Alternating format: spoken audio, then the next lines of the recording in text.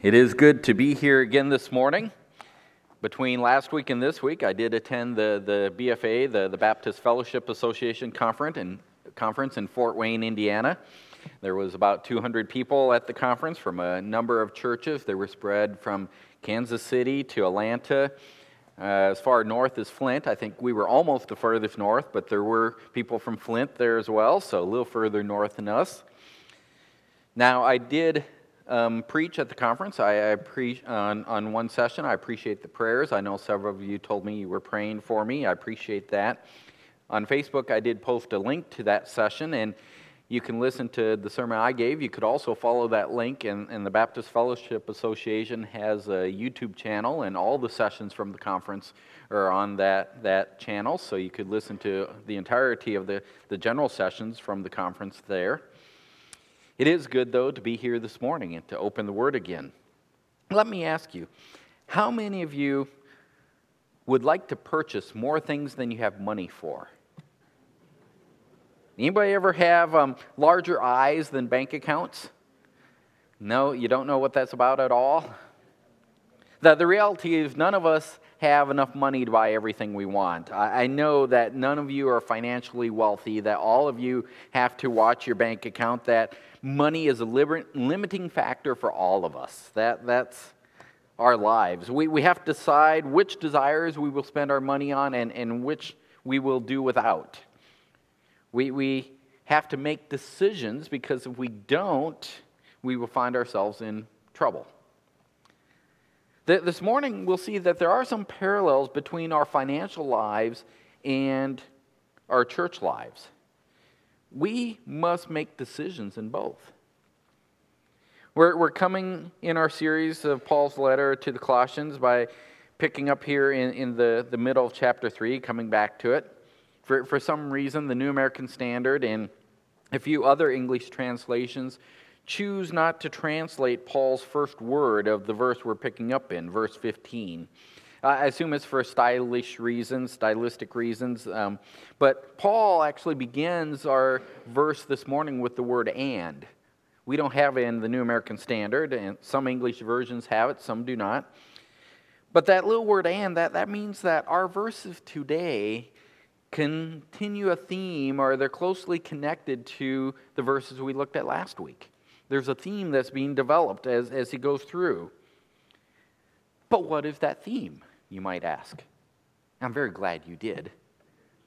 You're asking that, right, in your mind. What is the theme? What was I supposed to remember from last week? Because while I maybe had a conference in between, you had an entire week of work in between. So last week's theme is ancient history in your mind. Well, let's see if we can figure it out. Chapter 1 made it clear that everything is about Christ. Our songs this morning are really reflecting a lot of the ideas of Colossians chapter 1 because everything is about Christ. Christ is central to everything. Christ is to be exalted over everything. Yet that proper position that Christ has in our universe is threatened by various false teachers. That's chapter 2. Those false teachers, they're really tools of Satan. Satan has arranged for false teaching to continually dangle various kinds of distractions, one kind or another, in front of us. We're to resist those chapters and keep our gaze on Christ. That's the beginning of chapter 3. As we gaze upon Christ, we not only discover that He transforms us individually, but He also calls us to live out transformed lives in a community, corporately, the church. It's this corporate aspect, this communal aspect of living out transformed lives that Paul was beginning to express last week. He was developing how we are to live together. In verses 12 through 14 of chapter 3, Paul called us to unity. Unity within the body of Christ. Unity within the church. We are saved by Christ individually. Each one of us must know Jesus Christ as personal Savior. We cannot do that based on our parents. We cannot do that based on our church. We cannot do that based on our heritage or the country we live in. Anything like that. We must accept Christ individually. We must have salvation. If you do not have salvation, Jesus Christ, talk to me outside the service. I'd love to share with you how you can know Christ as your own personal Savior. Send me an email. There's my email address. Let me arrange time to sit down with you and talk with you. Paul is assuming at this point that we know Christ individually. That's how we are saved. We are saved by accepting Christ individually. We're transformed by Christ individually. We must serve Christ individually. Yet we are failing to do any of that as we ought if our individual Christianity does not meld itself into unity within the church. Christ calls us through salvation to display unity among his people, the church. Together, we joyfully magnify Jesus Christ. Yes, we do it individually, but our individuality is to be melded into a unity that collectively joyfully magnifies Jesus Christ to the world around us. That is the theme that we must have in mind as we turn to our verses this morning. As you saw on the beginning screen, we're going to consider 3 verses this morning, Colossians 3, verses 15 through 17. Those verses really wrap up the paragraph that we're beginning at verse 12. That means that we really should anticipate this morning unity to remain central. What we need to see this morning is unity is not just something that we are called to have. There is an expectation that we will do something to create it. That we will make decisions that reflect that Christ is indeed the center of our lives, and those decisions will create unity. The main point of our verses this morning is that unity in the church requires Christ-oriented decisions from God's people. Read that slowly. Let that sink in. Unity in the church requires Christ-oriented decisions from God's people. Christ is to be central above everything. He is to be exalted above everything. God's people need to bring that into the church, making decisions with Him in the center of everything for there to be unity. This morning, our verses will list 3 Christ-oriented decisions that, as God's people, you and I must make. 3 decisions that we're called on to keep Christ in the center as we make these choices. These are not optional. These are requirements. These are not optional because these decisions produce unity in the church. Let's read our verses. We're picking up in Colossians chapter 3 at verse 15. Paul writes, "Let the peace of Christ rule in your hearts, to which indeed you were called in one body, and be thankful. Let the word of Christ richly dwell within you, with all wisdom, teaching and admonishing one another with psalms and hymns and spiritual songs, singing with thankfulness in your hearts to God. Whatever you do in word or deed, do all in the name of the Lord Jesus, giving thanks through him to God the Father." Unity in the church requires Christ-oriented decisions from God's people.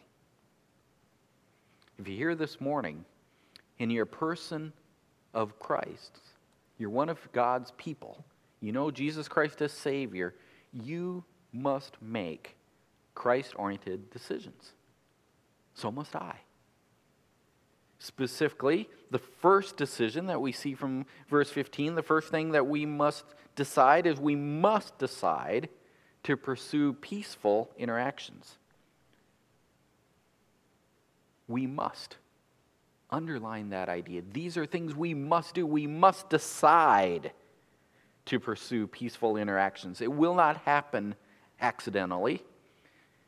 We must decide. Paul writes, "Let the peace of Christ rule in your hearts." This is a command. It's something that we must do. It's not a suggestion. Paul's not giving us advice here.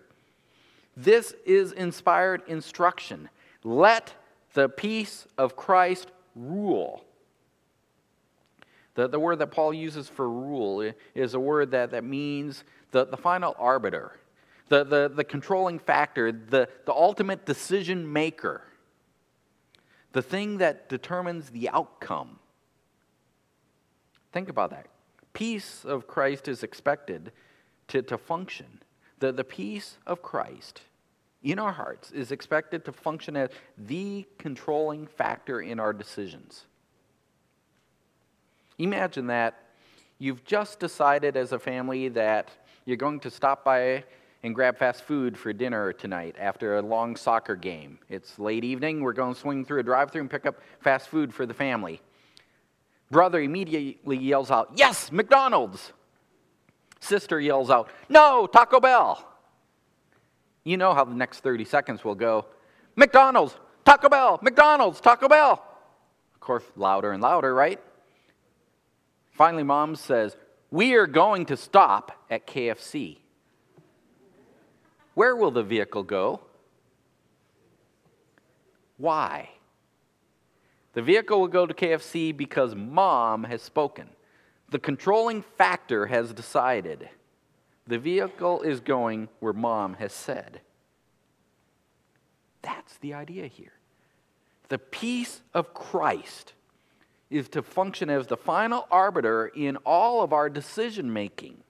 It's what is to rule in our hearts. Remember, Paul explained back in chapter 1 that we have peace with God because Christ reconciled us through death.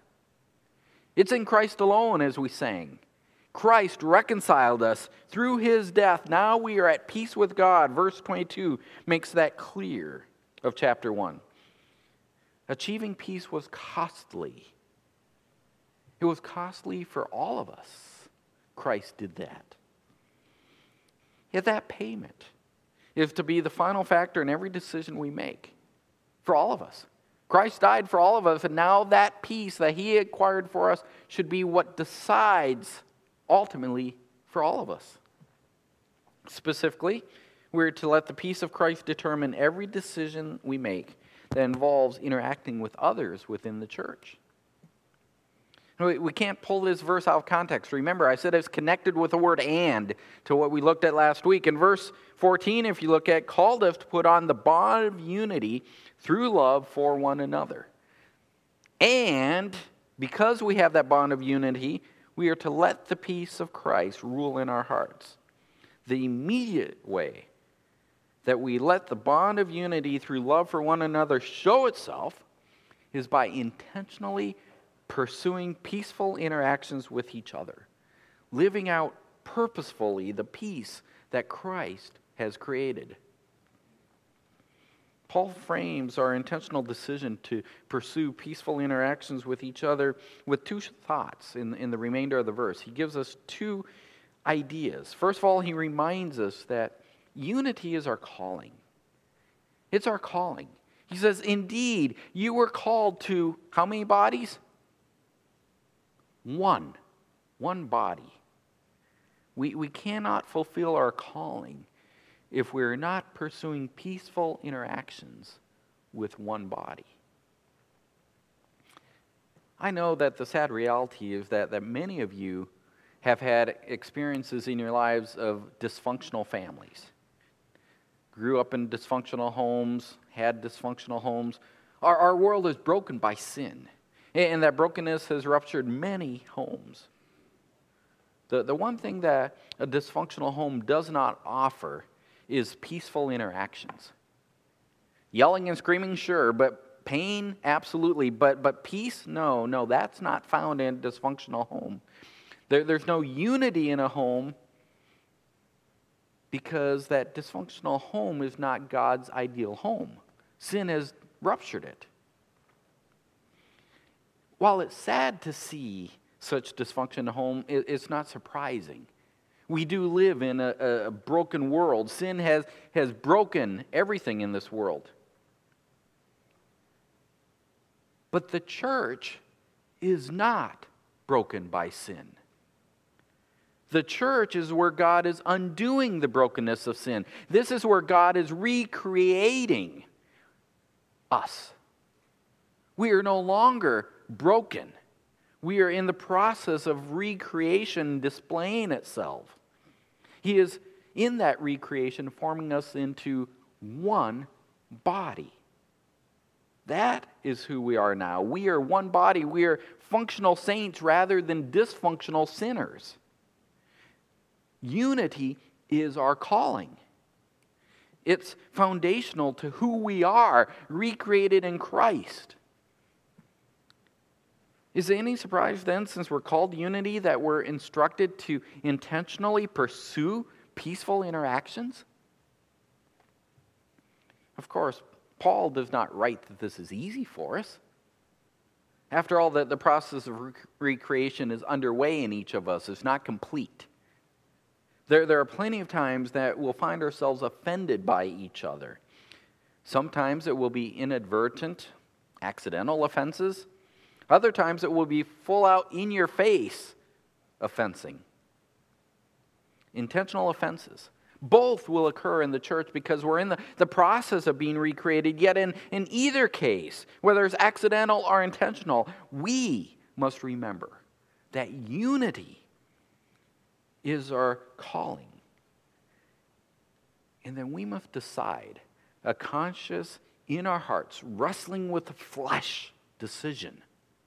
We must decide to pursue peace rather than retaliation. We must decide to pursue peaceful interactions. Unity is our calling.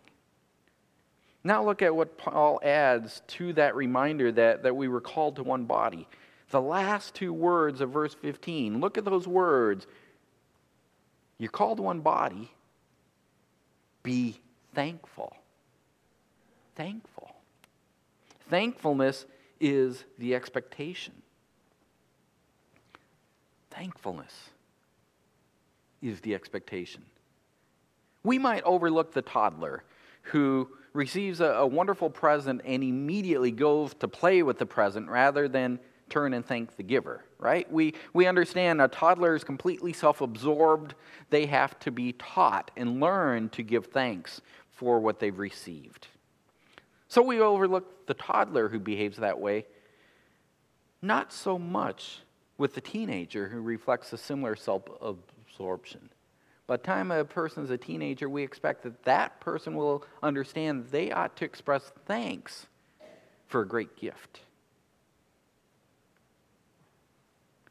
Friends, we've received the most wonderful of all gifts.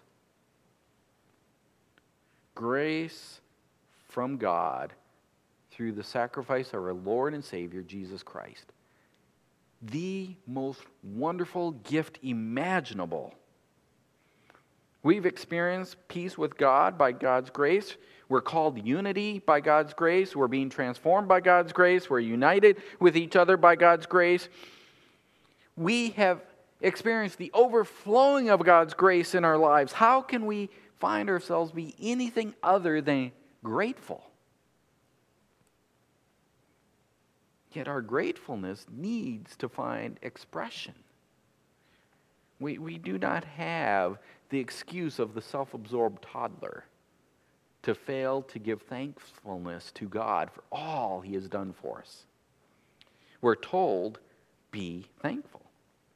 The implication is that our thankfulness will display itself through our peaceful interactions with each other who have experienced the same grace that we have. We will be thankful that we can have peace with the people sitting in this room, that we can pursue it. This is God's gift to us. Unity in the church requires Christ-oriented decisions from God's people. We must decide to pursue peaceful interactions. That is the first decision that will generate unity. Remember, unity is our calling. Thankfulness is the expectation. In verse 16, we have a second decision that's expected of us, a second command that Paul gives us. We must decide to pursue word-governed interactions. Not just peaceful interactions, but word-governed interactions. Of course, there's a connection between the two, isn't there? Word-governed leads to peace. Paul says here in verse 16, let the word of Christ richly dwell within you. That's how the verse starts, isn't it? Let the word of Christ richly dwell in you. Do you know this is the only time in the entire New Testament you will find the phrase, the word of Christ? Usually it's the word of God. It's a rather unusual phrase when he uses it this one time, but it's clear what Paul means by that is the teachings of Christ. Christ is central to everything. Christ's teaching then needs to dwell within us richly. Christ himself gave authority to all of Scripture, so really the word of Christ is the Bible. Still, this unusual phrase reminds us that the reason that the word can dwell within us, in other words, the reason that the word can change who we are and how we think, is because of Christ. Christ. Again, Christ is central to everything. As Paul goes on in the verse, Christ is not simply placed in the center of our lives.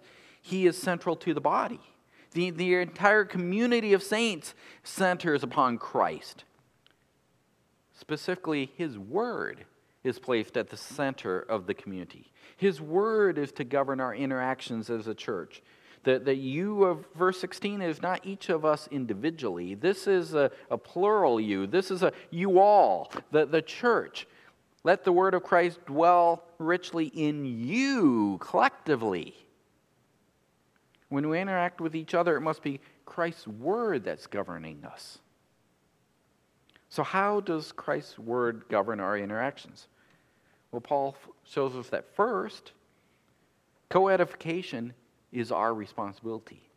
Co-edification is our responsibility. I'll explain what that means as we go here. Verse 16 is a verse that often we consider independently. We just pluck it out of the context and use it. Often we use it to stress the importance of music in our worship service. Yet Paul is not specifically focused on worship. Yes, worship is a large part of what we do as we gather, but Paul is dealing with our engagement with each other, our interactions with one another, of which worship is only a portion of that.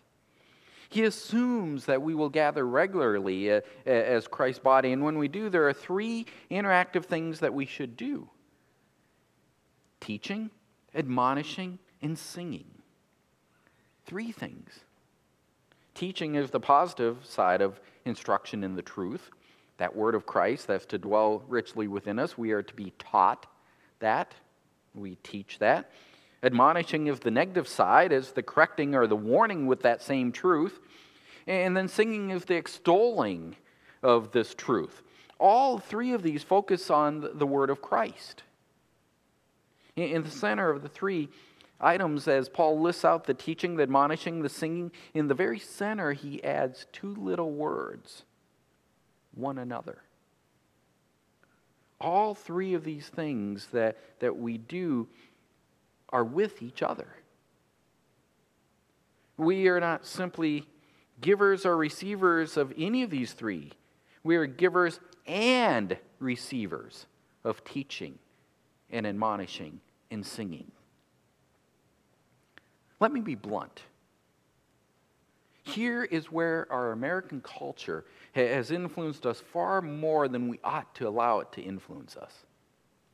Probably even more than we realize. Our American culture has influenced us. Our American culture is a consumeristic culture.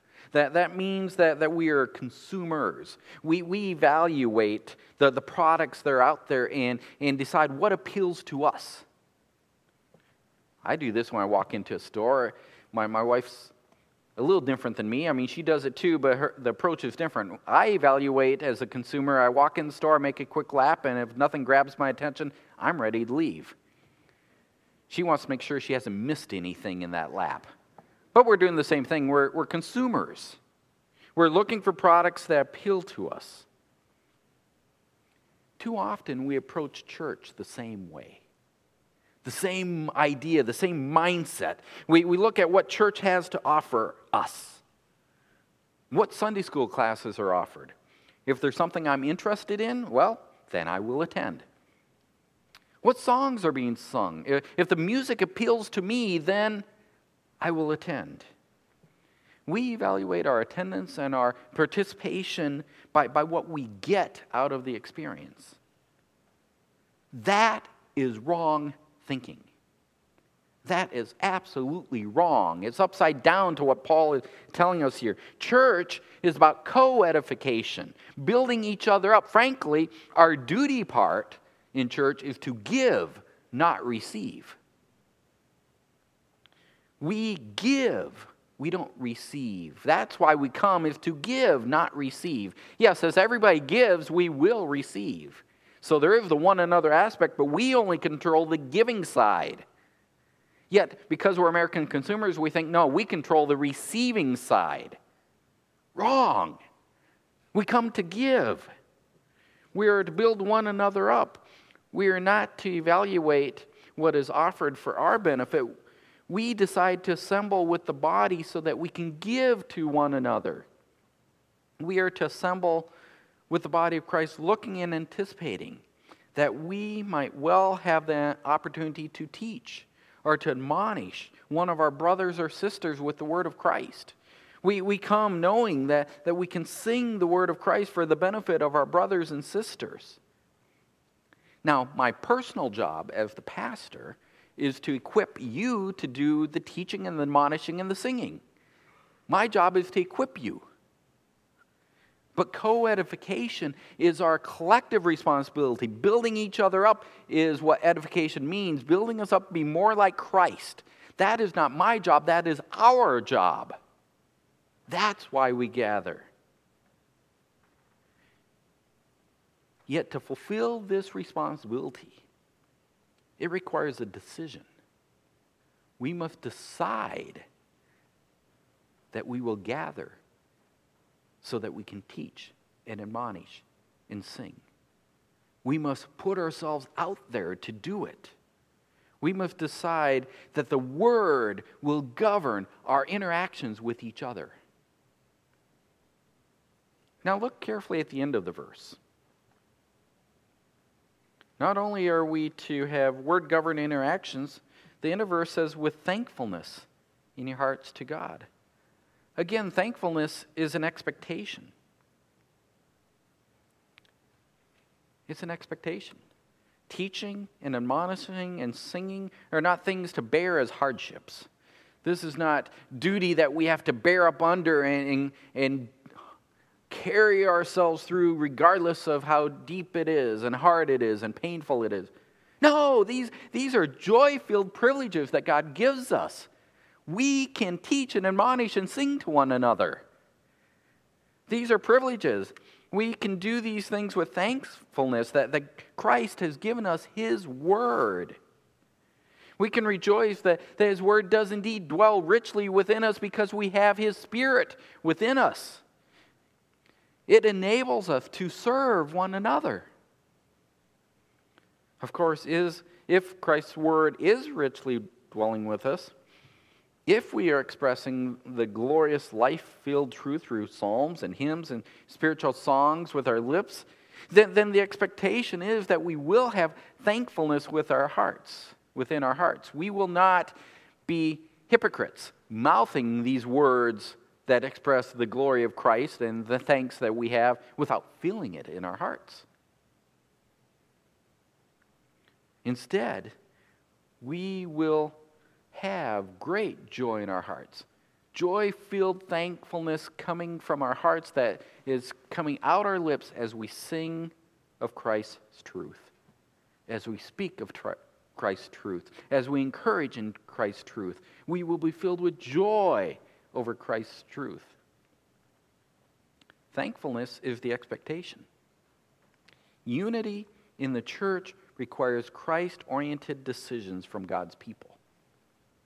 That means we must, number 2 here, decide to pursue Word-governed interactions. Co-edification is our responsibility. Thankfulness is the expectation. Verse 17, decision number 3. We must decide to pursue Christ-centered lives. Pursue Christ-centered lives. He is to remain the center of our lives when we gather for worship and when we scatter to represent Him in the world. Whatever you do, in word or deed, do all in the name of the Lord Jesus. Far too often we try to convince ourselves that we can represent Christ out there in the world when we failed to reflect Him properly here in the gathered church. Two observations from the last verse. First, consistency is our goal. Whatever you do, that's a comprehensive statement. Whatever. Nothing's excluded. Whatever you do. Then Paul, in case you missed the whatever part, he adds, in word or deed. Whatever you do is going to be either through word or deed. Again, comprehensive. All of our interaction with the world, every aspect of it, everything we say, everything we do, as we gather for worship, as we scatter for service, we are to do all of this in the name of the Lord Jesus. So what does it mean to do everything in the name of the Lord Jesus? Does that mean that when I go through one of those stores and I've made my quick loop and found there's actually something here that interests me and I'm going to buy it, which again takes me about 3.2 more seconds and I'm done shopping? Does it mean that when I scan my credit card that I say, in the name of the Lord Jesus? Is that what Paul's saying here? When I take my mail out of the mailbox, I take it out and say, in the name of the Lord Jesus? Is that what he means when he says, whatever we do in word or deed, do it in the name of the Lord Jesus? Of course not. Of course that's not what Paul means. His final instruction here means that we are to act consistently throughout our lives in a manner that is consistent with the nature and character of our Lord. That how we live reflects His character. That's what the name means, his character, His nature.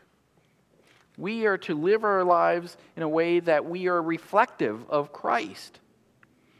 Paul here is transitioning in this verse, as I've already hinted, from our behavior as we gather in the church to our behavior as we scatter as the church. You know, when you leave here this morning, you are still the church. We're not gathered for any longer, but you're still the church. So Paul's transitioning. How we live as we gather and how we scatter is to reflect Christ. Paul is about to begin to address a number of specific relationships that we have outside the gathered body. Relationships in which we are still, as the church, expected to reflect Christ. This verse serves as an umbrella to that idea. Still, this verse directly concludes his instruction to the gathered body. This is a final thought to the gathered body.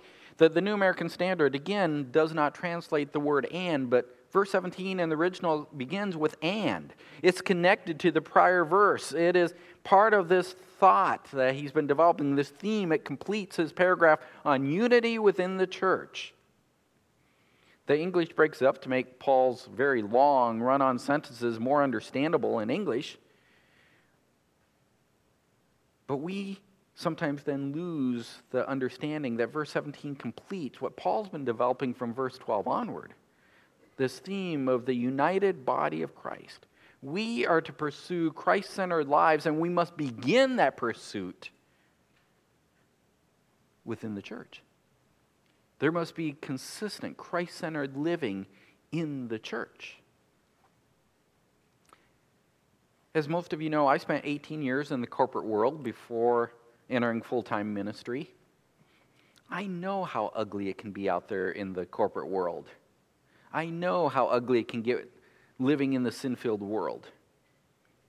At the same time, probably the thing that surprised me more than anything else when I transitioned from the secular world into the church world, ministry world, is that I found oftentimes more compassion and latitude in the secular world than I find in the church. I have had people assume my motives being selfish and that my mistakes are intentional more often in ministry than I did out in the secular world. I make plenty of mistakes. I readily admit that. But they're usually unintentional. And I'm not the only one that's had that experience. It didn't surprise me when I was serving in a secular world, when I was pursuing a company that was after the almighty dollar, though, really, if I think about it, it doesn't surprise me that when I'm doing that, Satan never bothered me. Satan and his minions didn't bother because I was no threat to Satan's effort when I'm just working for this company that's chasing the almighty dollar. When I come in the ministry, I am directly in the bullseye of his attack. So I understand why there might be more challenge within the church. I understand why there might be more pressure. Satan might have more effort placed here within the church. So I might understand it, yet I can say that things should not be this way. In the church is where we should find the most grace given to one another, where we should find the most latitude given and the most understanding. We should never find things harsher in the church than we find them in the secular world. As I said, sadly, my personal experience is not unique. Such ought not be. Our Christ-centered living must begin in the church. We should expect that this is a place where we find people doing everything in word and deed in the name of the Lord Jesus. Friends, it's time we all stop making excuses for our slips. Sin is a slip. We are living as we are not because we are declared by Christ to be righteous, holy, set apart unto God, right? That's who we are. So when we sin, we slip into that old life. But let's stop making excuses for it. No more, I'm tired and my harsh words just slipped out. No more, I didn't really mean it. I was just frustrated. No, sin is sin. Let's call it what it is. Sin is sin. We need to admit it. We need to ask forgiveness for it and put it off. Righteousness and grace and mercy, those are the expectations that we must always hold ourselves to when we gather as the people of Christ.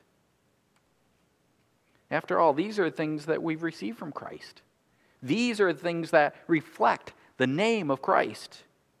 Consistency is our goal. Whatever we do in word or in deed, do in the name of our Lord and Savior, Jesus Christ. Nothing less. Consistency. We must decide to pursue Christ-centered lives. Consistency is our goal. Now, look at the final words of verse 17. What do you think the final observation is again? Sorry, I'm still weaning myself off. One of the things about the conference I went to is a lot of the churches represented there had a much more interactive culture than we have. There was a lot of feedback during sermons.